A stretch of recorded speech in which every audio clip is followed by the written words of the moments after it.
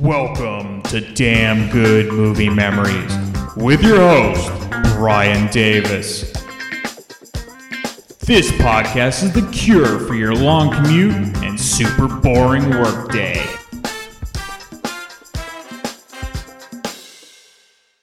I pledge allegiance to the flag of the United States of America. Ladies and gentlemen of the jury, my name is Arthur Kirkland, and I am the defense counsel for the defendant.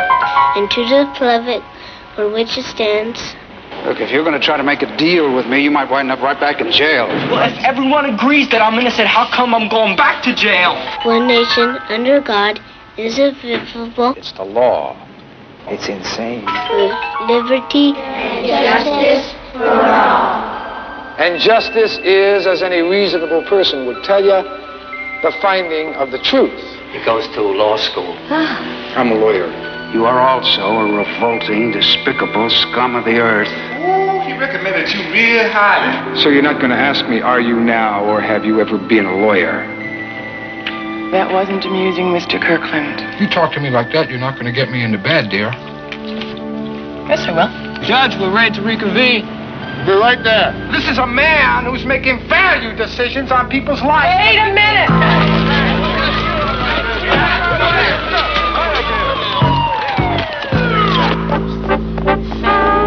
He did not have to go to jail! It's nickel and dime, Arthur! It's all nickel and dime! Don't you care? What? Don't you even care? This is their thing. They gear up for this kind of thing, Jeff. The prosecution is not going to get that man today. You don't threaten a judge! Why don't I move for a mistrial? My client! That man there! That man! If he's allowed to go free, then something really wrong is going on here. Mr. Kirkland, you are out of order! You're out of order! You're out of order! The whole trial is out of order! Gentlemen, need I remind you, you are in a court of law? Hold it! Hold it! I just completed my opening statement!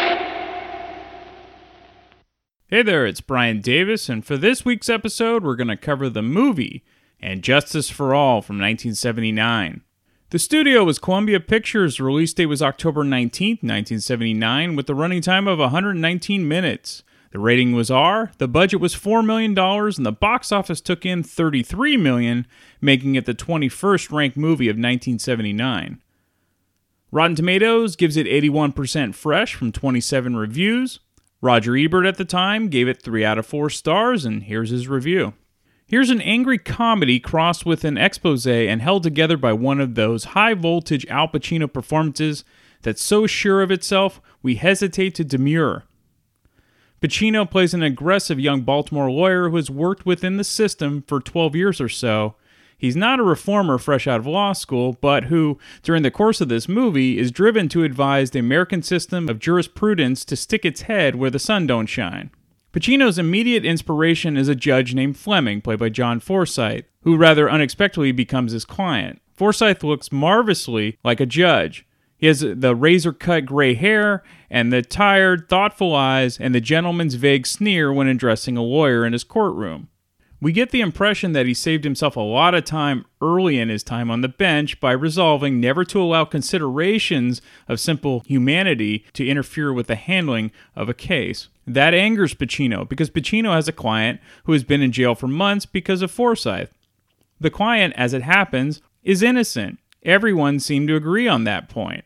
But the client was in the wrong place at the wrong time and was filed away in a cell during a hiccup in the standard police procedure and cannot get out until Pacino and Forsythe can agree on several meaningless technicalities. They cannot agree. Forsythe seems to take in a quiet, sadistic pleasure in frustrating Pacino while his client goes through a crack-up in jail. Meanwhile, Pacino's life is complicated on other fronts. It is, in fact, complicated on too many other fronts, and And Justice for All has so many characters doing so many things to, with and against Pacino, that it's a triumph of filmmaking when all the stories end in the same movie. There is a girlfriend, a neurotic law partner, and another nutty client, and a stark raving mad senior judge played by Jack Warden, who indulges in his suicidal impulses by eating his lunch on the 5th floor window ledge and seeing if his helicopter will fly without gasoline. These subplots are thrown into the story's way without much regard as to whether they're serious or subtle or broad and comic. The movie is a compromise involving various approaches to the material, but Pacino's performance forces a kind of logic on the events. We somewhat suspiciously accept the movie's swings of tone because Pacino remains consistent, and because he seems to remember what the basic issues are, even when the movie detours into irrelevant episodes like the helicopter flight. Then things tighten up just in time, when the movie seems to become a series of sketches, and then Ebert kind of starts to give away things that I'm going to talk about. So I'll kind of wrap up his review here. Whether it works a little cynically is left to the audience to decide. And Justice for All has been so many things and struck so many tones by the ending that it's not a statement, it's an anthology. And maybe when Pacino's courtroom scene gathers force, we just forget the farce and soap opera and romantic comedy that went before and take the scene as self-contained. And that's the end of his review. Sometimes I do cut out parts of review because I get into the plot. So why let Ebert do it? I didn't see Injustice for All until I was in my 20s, well after seeing other great Al Pacino films. But when I finally did see this movie, I was just enthralled by the film, mostly because of the very reasons Ebert mentioned in his review. It was Al Pacino. Pacino in the 70s was untouchable, and this was a terrific way for him to wrap up his decade. Not to mention, the final courtroom scene is sheer movie magic. Pacino even borrowed a little of that courtroom magic from this film and used it a decade later in Scent of a Woman. However, as good as Pacino is in Injustice for All, the supporting cast is equally as stellar, and we're going to discuss that now. All right, let's get into the main cast. So, of course, Al Pacino plays Arthur Kirkland, and at this point, Pacino, again, one of the biggest names in Hollywood. He was in The Godfather 1 and 2, Serpico, and Dog Day Afternoon. It takes some actors an entire career to appear in that many classic films, and Pacino did it within a span of 3 years in the 70s. Pacino is hands down one of the greatest film actors of all time. Jack Warden plays Judge Francis Rayford, and as I mentioned before, the supporting cast in this film is top-notch, and Warden is one of those character actors that is brilliant in every film that he appears in. He just steals the show in this film and in every scene he appears in. Warden had been acting since the 1950s, and a few of his most well-known roles up to this point were 12 Angry Men, Brian's Song, All the President's Men, Heaven Can Wait, and The Champ. And a new generation of filmgoers would remember him as Junior's grandfather in the Problem Child movies. All right, John Forsythe plays Judge Henry T. Fleming. Forsythe had been acting since the 1940s, appearing in film, but was mostly known for his TV work. He was the voice of Charlie in the original Charlie's Angels, and then famously Blake Carrington on Dynasty. There were 3 other really stellar supporting actors in this film. You have Lee Strasberg, who is best known for playing Hyman Roth in The Godfather Part 2. And then you get 3 actors making their film debuts, Jeffrey Tambor, Christine Lahti, and Craig T. Nelson. The director was Norman Jewison, and Jewison started his career as a TV director in the 1950s and eventually directing movies starting in the 1960s. He had a ton of successful films in the 60s and 70s, including The Thrill of It All with Doris Day and James Gardner, Send Me No Flowers with Doris Day and Rock Hudson, The Cincinnati Kid with Steve McQueen and Edward G. Robinson, In the Heat of the Night with Sidney Poitier, The Thomas Crown Affair with Steve McQueen and Faye Dunaway, Fiddler on the Roof, and Fist with Sylvester Stallone. The screenwriters were Valerie Curtin and Barry Levinson. So Curtin and Levinson were married from 1975 to 82. Curtin started as a writer on The Mary Tyler Moore Show, and her big break was Injustice for All. She was also an actress and appeared in movies like All the President's Men, Silent Movie, and Silver Streak. Of course, Levinson would go on to be a very successful director, and he was notable for films like Diner, The Natural, Good Morning Vietnam, and Rain Man. All right, let's get into the movie. The film begins with children reciting the Pledge of Allegiance 3 different times as we see a variety of shots of a courthouse and a courtroom. We see a woman get out of a police car and led into jail. It's actually a transgendered woman named Ralph Agree, played by Robert Christian, who was put in the same cell block as the men and told to strip in front of the prisoners to see if any weapons were concealed. And as you can imagine, the prisoners are less than kind to Ralph as he is fully dressed as a woman. Arthur Kirkland, which is Al Pacino, is a defense attorney in Baltimore and is also in jail for contempt of court after punching a judge. So while this is going on with Ralph, Arthur has his own problems, as the guy next to him in the cell is basically nodding off and pisses himself as a stream passes near Arthur. Great times in the local lockup. Arthur is released soon after. Immediately after getting released, Arthur receives a phone call from one of his clients named Carl that has just been in a major car accident. Arthur goes to the scene of the accident and finds Carl with minor injuries, though his car is totaled. Carl wants Arthur to sue the person who caused the accident. And by the way, Carl happens to have a prostitute in the car with them, though it's never actually said, but it's pretty much implied. Their scene is actually funny, as Carl is belligerent and basically wants the death penalty for the other driver and then says to Arthur, "Jesus, you stink. Did someone piss on you?" Arthur shows up to court the next day and runs into his colleague, Jay Porter, played by the great Jeffrey Tambor, who tells him to shape up or he's going to get disbarred. The judge that Arthur punched is Henry T. Fleming, played by John Forsythe. Judge Fleming is a no-nonsense judge who's extremely hard on defendants, even those that appear before him with minor crimes. Arthur's first client of the day starts off with a bang as he is caught eating evidence while the prosecutor's back is turned. You do know. The big White House. You know, with the fat columns out in front on Greenway Avenue.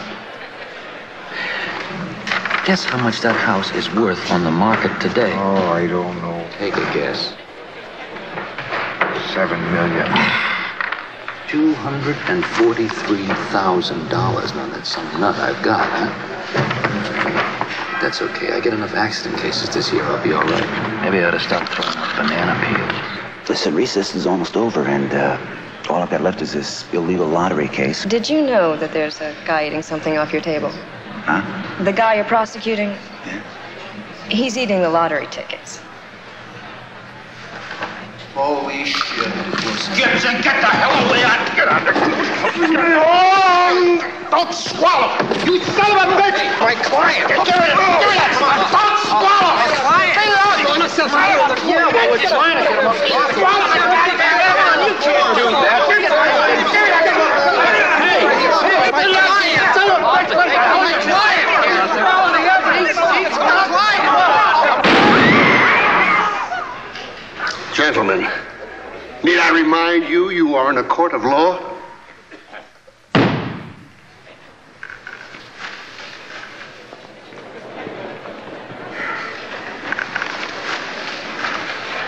Now let's proceed in an orderly fashion.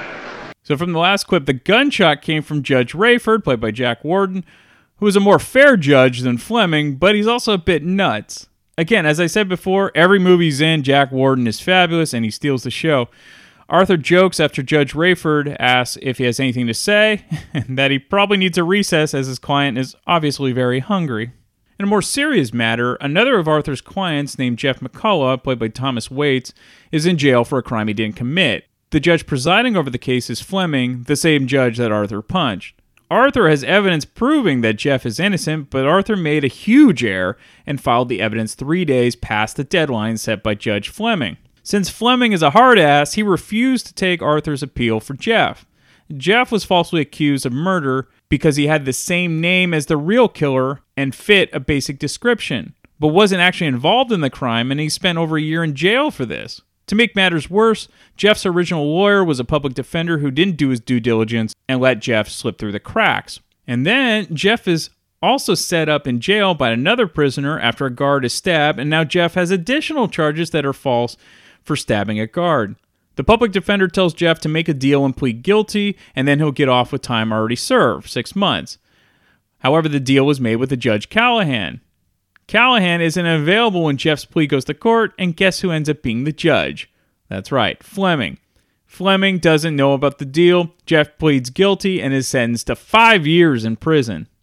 Arthur runs into Judge Fleming at the courthouse and apologizes for his actions and tries to get Fleming to put his personal issues aside and be reasonable with the case against Jeff. Fleming acts like a total prick, and he says he doesn't give a shit about Arthur's clients and walks away. Arthur's grandfather, Sam, played by Lee Strasberg, is in a nursing home and is suffering from dementia or early Alzheimer's. Arthur tries to visit Sam once a week at the nursing home, as his grandfather was the one who really raised Arthur and put him through law school and was a wonderful person to Arthur. It's sad and frustrating for Arthur as his grandfather's memory comes and goes. Arthur takes on a new client, Ralph, the transgendered woman who was in the same jail as Arthur. Arthur tells Ralph to be straight with him or with the truth or to get another lawyer. Ralph sort of comes clean and says that his cousin had an idea to kind of act like a couple because Ralph dresses like a woman, and this would help him get a cab easier since cab drivers won't often stop for two black men. It's not really clear what Ralph and his cousin did, though it's likely petty theft. Essentially, Ralph pleads with Arthur to help him, as he won't be able to last long in a male prison dressing like a woman. Arthur also is being questioned by a legal ethics committee who are trying to weed out bad lawyers, and then, to complicate things, ends up dating one of the women on the committee named Gail Packer, played by Christine Lahti. Both are divorced and have an interesting relationship as Arthur believes the committee is a waste of time, while Gail feels the committee keeps the system on the up and up. The next day, Arthur finds out that Judge Fleming has been arrested, but nobody knows what the charges are yet because everyone's being tight-lipped about it. That is until his buddies Jay and Warren give him some interesting news. Congratulations, counsel. Oh, thank you very much. What did I do? Come here.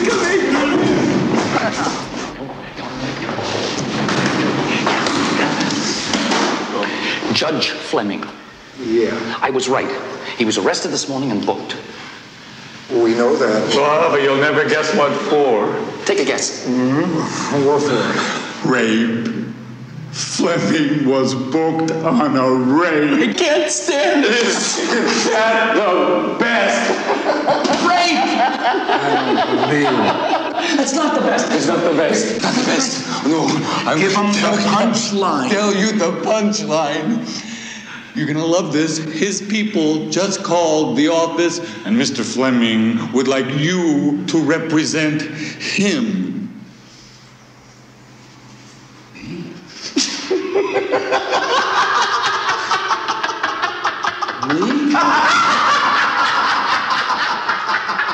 Why me?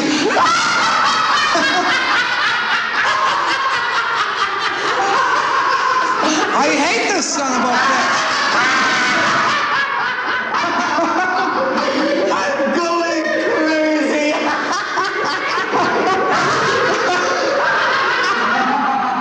Arthur meets with Judge Fleming and laughs when he's asked to represent him. The reason Fleming wants Arthur to defend him is all political, since the animosity between Arthur and Fleming is public knowledge. If Arthur defends Fleming in court, it will give the illusion to the public and potential jurors that Fleming must be innocent if someone that hates him is defending him. Arthur is indignant about this and tells Fleming he doesn't care if he's innocent and he should get another lawyer, because a truly innocent person wouldn't need the smoke and mirrors to prove their innocence. That night, Jay shows up drunk and distraught. So what are you doing here? I came to ask you a question. Yeah? What? I'm a good lawyer, right? Right. I got Earl Soames off, right? What are you talking about, Jay? I got Earl Soames. Yeah, you got him off. No, I just didn't get him off. I got him off on murder. And we all know that Mr. Soames did it. Right, he did it, Jay. He was guilty. We all know that. Brilliant defense. Brilliant defense, Arthur. Brilliant. Right. Brilliant. Right. Brilliant. Right. Brilliant. I got him off on a technicality. I know, Jay. Right. Good. As it turns out, the guy that Jay got off on a technicality ended up killing again, this time 2 kids. From here, Jay just goes on a downward spiral, but kind of more on that later. To compete with the slow descent into madness, the next day Arthur goes on a helicopter ride with Judge Rayford, who has a death wish. Before the flight, as Ebert mentioned, Judge Rayford will often eat his lunches outside of the window ledge of the courthouse like he's wanting to jump. Rayford just scares the crap out of Arthur by flying low near the ocean, nearly crashing into bridges and seeing how far he can go before running out of fuel. Arthur, during this helicopter ride, is just out of his mind thinking they're going to crash. Judge Rayford, on the other hand, is as calm as can be. They eventually do crash into the water, but are both uninjured. So Judge Rayford actually convinces Arthur to take the Fleming case for a few reasons. 1, it would be beneficial to Arthur's career. 2, if he doesn't take the case, Arthur could be disbarred by the ethics committee because he gave information to the police about one of his clients who told him fantasies about committing horrific crimes, which eventually did happen. So even though Arthur did the morally correct thing by getting the guy arrested, he ethically committed a crime by violating his client's right of information given to a lawyer, which must remain privileged and private. So Arthur meets with Fleming and is given Fleming's side of the charges filed against him. Judge, I want McCullough freed. Nothing can be done. Now, I don't buy that, Judge. Just reopen the case. That's all I'm asking. Reopen the case and give me a crack at a jury. I'll get him acquitted. Now, look, you are in no position to ask for anything. But I'll see what I can do to help. Perhaps there's an exception to the statute. Okay, so? Why don't you tell me about the girl, then? This, Leah Shepard. Can you tell me anything about her?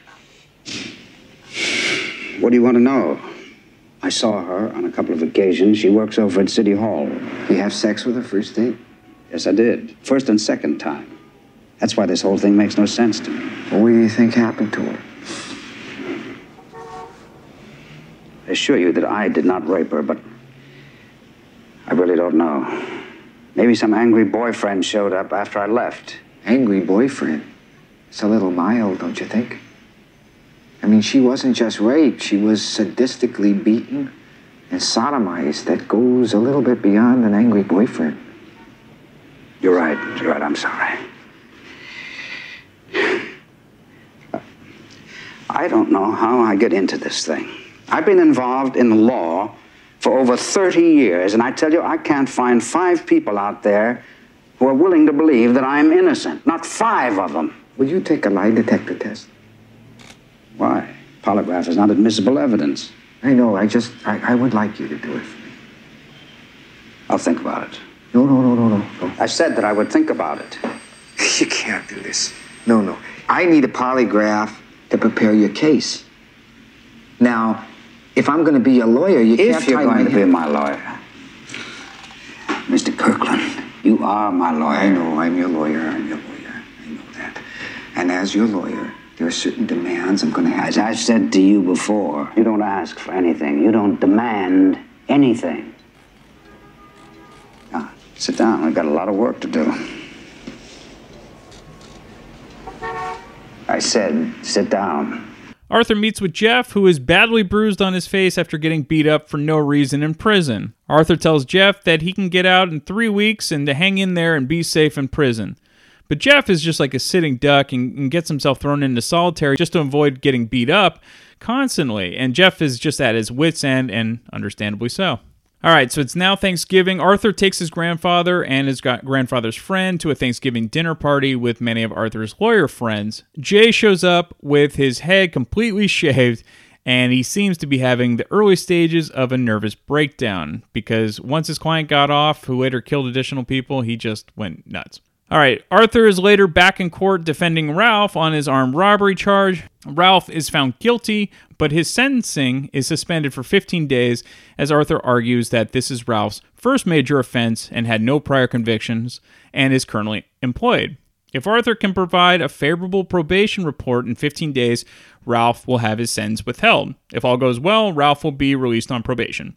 In the meantime, Jay is likely going to get called into the ethics committee, according to Gail, due to Jay's erratic behavior. So is Jay letting his hair grow back, or is he keeping it shaved? Shaves it every day. Carries around a battery-operated razor, running it over his head all day long. Jesus. Sounds pretty bad. He's not all right, is he? He's all right. He'll be all right. You know, Arthur, the committee's considering calling him in. Don't look at me like that. His clients are complaining. He's postponing his court dates. He shaved his head. He's got a problem, you know? Look, he's all right. He's all right. You know what this whole thing comes down to, don't you? What? Every day, defense lawyers are out there protecting guilty people and getting them off, and they're not affected by it. right. Not supposed to affect him. Difference is that Jay was affected by it. You see, he was hurt by it. He was injured by it. I understand that. All right, but isn't it ironic that the one lawyer, the only lawyer who felt something should be brought up before your ethics committee? Arthur, would you please stop trying to make yourself out to being the only sensitive person around here? I know Jay was hurting. I know that. That's not the point. The point is he is not functioning properly because of it. He's all right. He just needs a little time, that's all. I've taken over most of his court cases. He's putting his emphasis on contracts now. Lay off him, okay? It's not up to me, Arthur. I'm just trying to let you know what's going on. I just love the way the hierarchy works. I mean, you're going after guys like Jay or whoever, and nobody is doing anything about Judge Rayford, who happens to be a suicidal maniac. Rayford. The man is bent on killing himself. It's no secret. A court bailiff found him in his chambers trying to hang himself once. You know where he spends his lunch every day? No. Outside his window on the ledge, 4 stories high. Now, this is a man who's making value decisions on people's lives. Wait a minute, though. Wait. His personal behavior is not affecting his work. He's an excellent... Oh, you know that Yes, for sure, I worked right? with him. He's an excellent judge. And Jay's an excellent lawyer. I know he was an excellent lawyer. That's not the point. The point is his problems are affecting his ability to serve his clients, and that's why the committee wants to see him.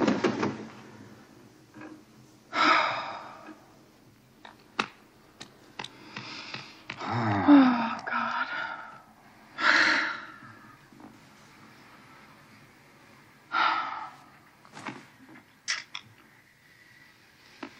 You know, there are times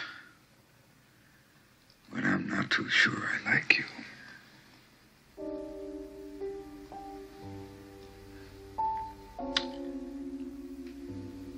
I mean, we are so opposite. How we feel about things, Gail.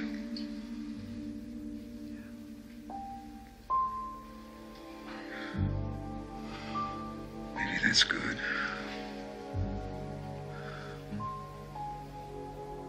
That's perfect, right? Right. So we just keep a little friction between us. There's no problem. No problem. So the last scene is why being involved with the law is so difficult and complicated. You can see both sides of their arguments and both are correct. Nothing is ever cut and dry with the law. Arthur is now investigating the rape case against Judge Fleming. The crime photos of the woman Fleming allegedly raped are rough, and she was badly beaten on her face and chest. Fleming actually passed the polygraph test, and Arthur has a witness that would supposedly clear him. Arthur tells this information to the district attorney named Frank Bowers, played by Craig T. Nelson. Arthur believes Fleming is innocent. However, this is a dream case for the DA, because if he convicts a judge, it's a career maker. In the meantime, Judge Rayford is getting fed up with the people that come through his court. And then what happened, officer? I told him to move on, but he continued to use profanity, and he refused to leave the premises. What sort of profanity? You know, the normal kind. Officer Leary, we've all heard these words before. Now, for the record, what did he say? He used fuck a lot, piss on you, and said he was going to bunghole the short order chef, going to cream on waitress, stuff like that, Your Honor. There's a very good reason for all that, Your Honor. No? What is that? I'm a diabetic. I fail to see the connection. I have never heard of diabetes causing foul language. That's because you're a douchebag.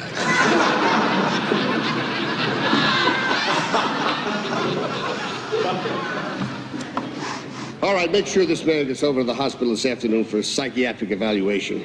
I will withhold a verdict pending a medical report. Son of a bitch, day in, day out, the same goddamn thing. Most of these people belong in a mental home, for Christ's sakes. So this is where Ebert really is correct. There's a lot going on in this movie. It's easy to get kind of lost in the subterfuge and lose sight of the main plot, but there's a lot of going on, just like a lawyer. If you have 5 or 6 different cases or more going on at once, that is the life of a defense lawyer. All right, back to the movie. Unfortunately for Jay, he is now gone completely berserk at the courthouse, and he's throwing dishes from the cafeteria up and down the hall. Judge Rayford, who has absolutely no fear, rushes Jay and subdues him. Jay has completely broken down, and he's taken to a mental hospital. Arthur actually goes with Jay to the hospital, but Arthur now needs to have his colleague Warren give the probation paperwork for Ralph at his arraignment later in the afternoon. Arthur has corrected the errors to the original report and informed Warren to make sure the judge sees the corrections. Warren is assured that he will take care of it. Of course, Warren gets distracted with another case and shows up late to Ralph's sentencing, and the judge is less than pleased. Warren completely forgets to point out Arthur's changes to Ralph's probation report, and Ralph is sentenced to 3 years in prison. After the sentencing, Warren then remembers Arthur's changes and tries to get them admitted by the judge, but is denied because he didn't follow the proper procedures in court. Warren totally screwed up, and now Ralph must go to jail for 3 years due to Warren's negligence. Arthur finds out what happens and is rightfully incensed with Warren.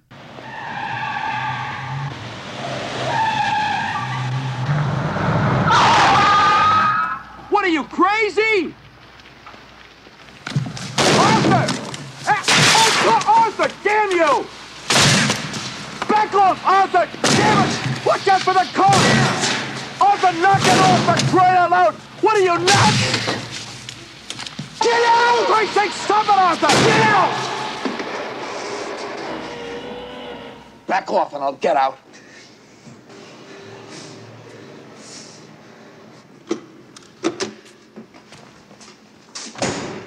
What the hell is wrong with you? What do you think you're doing in my car? Tell me about it. You tell me about it, Aggie. Come on, Warren, tell me about it. It got by me. It got by you? It got by you? It got by you! Damn it! By you! Here, now listen. Just stay away from the car! Aggie did not have to go to jail! Do you understand? He did not have to go to jail! He gets out on probation in 10 months! Listen, that's not all my fault!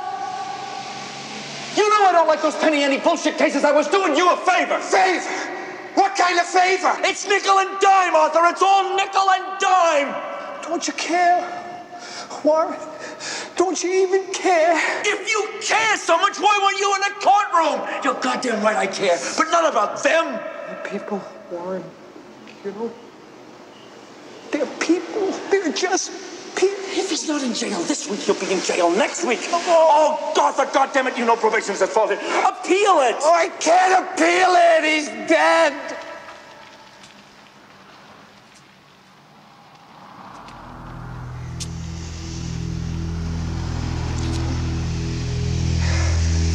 He's dead! Half hour after they put him in the lockup, he hanged himself.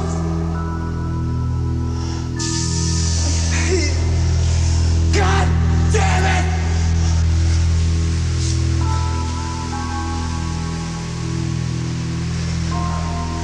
I'm sorry. God damn it! No, I'm sorry. God damn it! So even though he's incredibly distraught with Ralph's suicide, he still has the Judge Fleming case to deal with. And along with trying to get Jeff out of jail, Fleming is so arrogant and thinks he's got Arthur by the balls that he won't budge on helping Jeff get out of jail. Jeff finally cracks at being in prison for a crime he didn't commit, along with being beaten and raped on a daily basis. He ends up taking a guard's gun, and then he takes 2 hostages and barricades himself in a room. Arthur goes to the jail to calm Jeff down and to get him to turn himself in peacefully. However, the police snipers shoot Jeff when he gets up to kind of stretch his cramping legs. At this point, Arthur is now completely disgusted with everything involving law and justice. He's given some information about the Fleming case, which further questions his belief in the justice system. All right, the final 30 minutes of this film is riveting, and I can't tell you what happens. But I must say, for me not to play the final courtroom scene would be an injustice to the podcast. So I will give everyone who hasn't seen the film but wants to a warning. Skip the rest of the episode and watch the film. It's absolutely worth it. The film is a brilliant look on how the system protects some and screws others, sometimes by a small technicality. The acting, though, is top-notch, and while the film is tough to watch at times due to the themes, the performances make this a repeat viewer for me. Pacino, again, one of the greatest actors for a reason, and this is yet another example of his brilliance. Alright, so I warned you, but I gotta play the iconic courtroom scene with Pacino. Unfortunately, I don't have the beginning, but I do have the meaty parts, so enjoy. What is justice? What is the intention of justice? The intention of justice is to see that the guilty people are proven guilty and that the innocent are freed. Simple, isn't it? Only it's not that simple. However, it is the defense counselor's duty to protect the rights of the individual, as it is the prosecution's duty to uphold and defend the laws of the state. Justice for all. Only we have a problem here. You know what it is? Both sides want to win. We want to win. We want to win regardless of the truth, and we want to win regardless of justice, regardless of who's guilty or innocent. Winning is everything. That man there wants a win so badly today. It means so much to him. He is so carried away with the prospect of winning, the idea, that he forgot something that's absolutely essential to today's proceedings. He forgot his case. He forgot to bring it. I don't know. I don't see it. Do you? The prosecution's case. He's got to have one. Not a witness, not one piece of substantiating evidence other than the testimony of the victim herself. Ladies and gentlemen of the jury, I have a case to end all cases. I have witnesses for my client. I have character references, testimonials that are backed up from here to Washington, D.C. I got lie detector tests that have been... Objection! Objection to state. Sit down, Frank. Mr. Kirkland, you are out of order! The one thing that bothered me, the one thing that stayed in my mind and I couldn't get rid of it, that haunted me, was why. Why would she lie? What was her motive for lying? If my client is innocent, she's lying. Why? Was it blackmail? No. Was it jealousy? No. Yesterday, I found out why.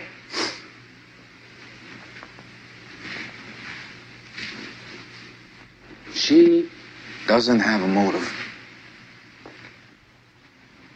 You know why?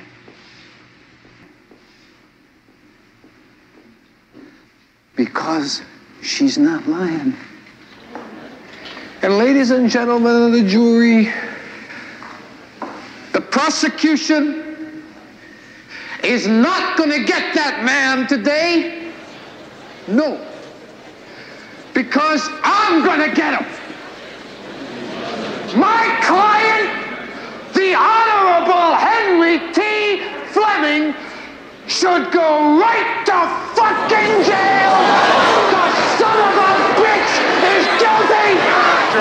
That man is guilty. That man there, that man is a slime. He is a slime.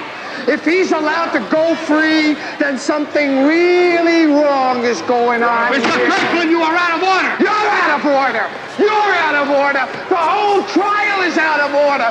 They're out of order. That man, that sick, crazy, depraved man, raped and beat that woman there, and he likes it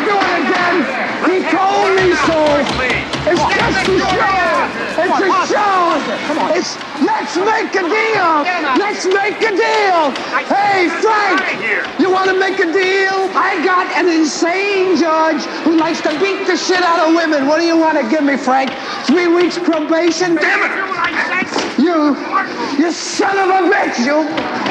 You're supposed to stand for something. You're supposed to protect people, but instead you fucking murder them. You killed McCullough. You killed him. Hold it. Hold it. I just completed my opening statement. All right, there was a deleted scene where in Judge Fleming's office with Arthur, in which Fleming kind of explains his strict interpretation of the law, which is keeping Jeff in prison due to Arthur's late presentation of the evidence that would clear Jeff.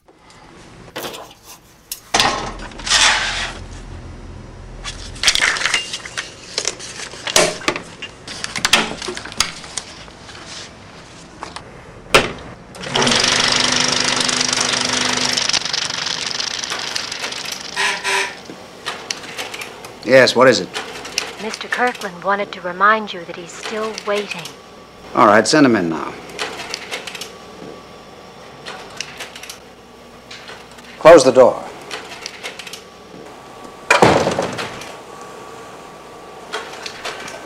Have a seat over there.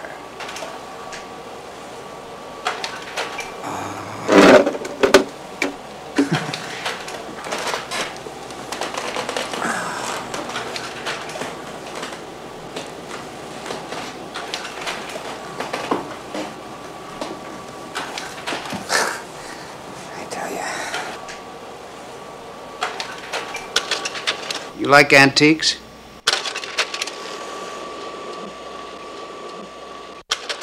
Well, if they tell the right time, I like them. I hope your line of defense is more successful than your humor. I hope so. If you don't like my humor, you can get yourself another lawyer, because I just like to sit around with my clients and we just joke.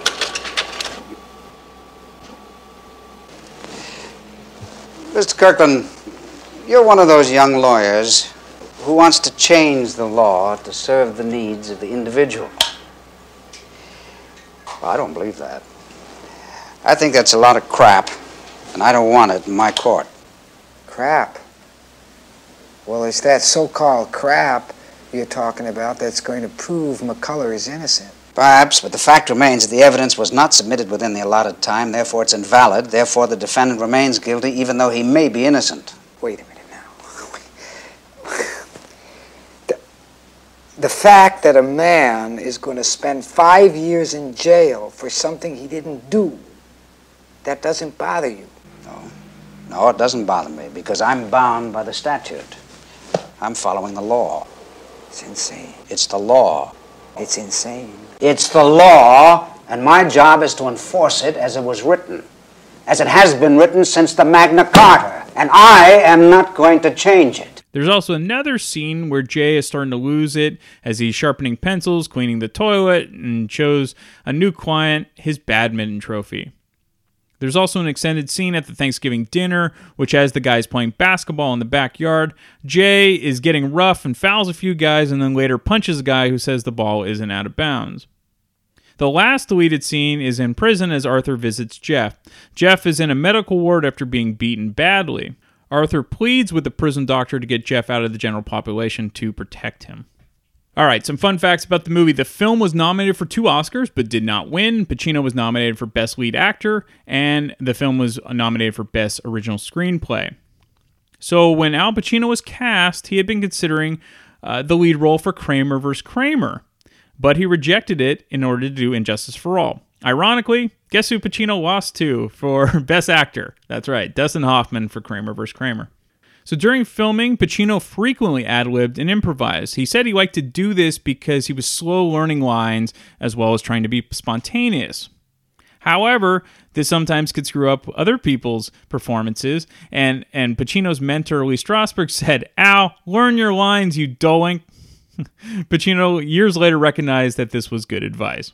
So to prepare for his role as a lawyer, Pacino interviewed attorneys, researched the legal profession, and attended court with legal eagles. Crazy enough, that final courtroom scene was filmed on the first take. That's what you hear. So Jeffrey Tambor had to wear a wig for several scenes because he shaved his head. So because scenes aren't shot in sequence, they had to go back and forth in time, and so therefore he had to wear a wig. So when Jack Warden is seen sitting on the ledge of a log building 4 stories up, he really was. However, he was wearing a security cable harness under his clothes as a safety precaution in case he slipped. All right, this is a really interesting film. Again, if you're a fan of Pacino, it's Pacino in the 70s. You can't go wrong. And it's an interesting film. It is kind of a dramedy. There are definitely light moments, and there are certainly heavy moments. And the conflict of certain things in law and order and the justice system are still prevalent today. So I think it's worth watching today. It still holds up very well, and I highly recommend it. All right, I will be back next week for yet another random movie from my DVD collection. Hey, this is Brian Davis, and you might know me from the Damn Good Movie Memories podcast.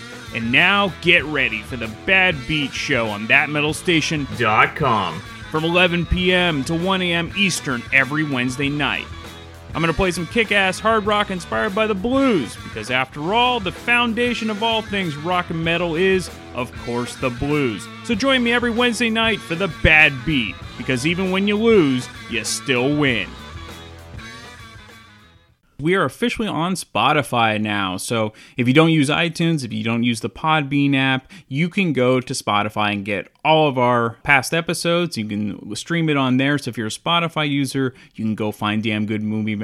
I can't even say my own podcast. Damn Good Movie Memories. Yes, I know what I'm talking about. I'm the host, right? Okay, so go to Spotify, look for Damn Good Movie Memories. You can stream all of that stuff.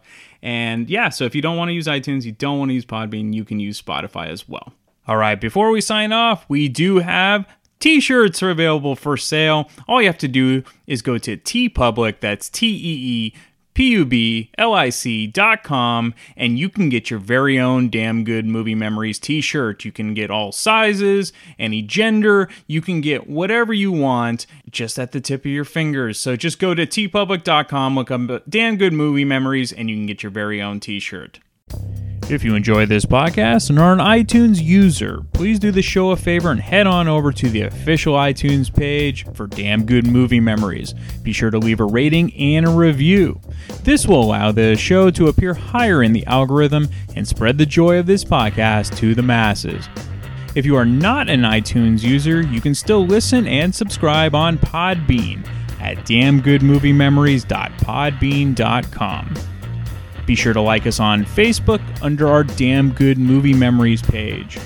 You can also listen to a limited number of episodes on YouTube. I hope you enjoyed this week's episode, and be sure to tune in next week for an all-new episode of Damn Good Movie Memories. I am Dr. Fuck. And I'm the Total Alcoholic. And we are part of the Rock and Metal Combat Podcast. We are the Rock and Metal Combat Podcast. That's right. And the way you can check us out is we are on iTunes and also Podbean. And we forgot a review recently. I got this review right here. It says right here, it says, Rock and Metal Combat Podcast is the greatest podcast in the world, and it's my #1 podcast, signed by Science. Now, and then Science also says... Science also said... My second favorite podcast is It Doesn't Matter, the Rest Suck. Rock and Metal Combat Podcast on iTunes and Podbean. Check it out. Science! Are you ready for the hottest new podcast out there? Check out the Vieira Vault, featuring none other than Dr. Fuck Ralph Vieira. You will hear personal stories and personal songs from the vault. There ain't nothing else like it. The one, the only, the original Vieira Vault.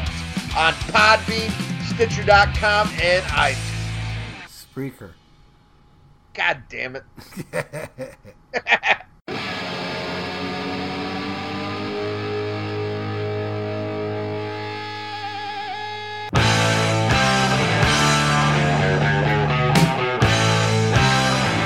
Hey, this is Stephen Michael from the Growing Up Rock Podcast. If you're like me and my co-host Sonny Hollywood Pooney, you grew up loving hard rock and metal music. check out our podcast where we talk to bands and artists that help create the soundtrack to our lives, along with playing some killer new and old deep tracks of kick-ass guitar-driven rock and roll. Find us wherever you find your podcast to listen to. That's the Growing Up Rock Podcast, GrowinUprock. And feel free to hit us up at Facebook, Twitter, and Instagram at Growing Up Rock. So sit back and crank it up.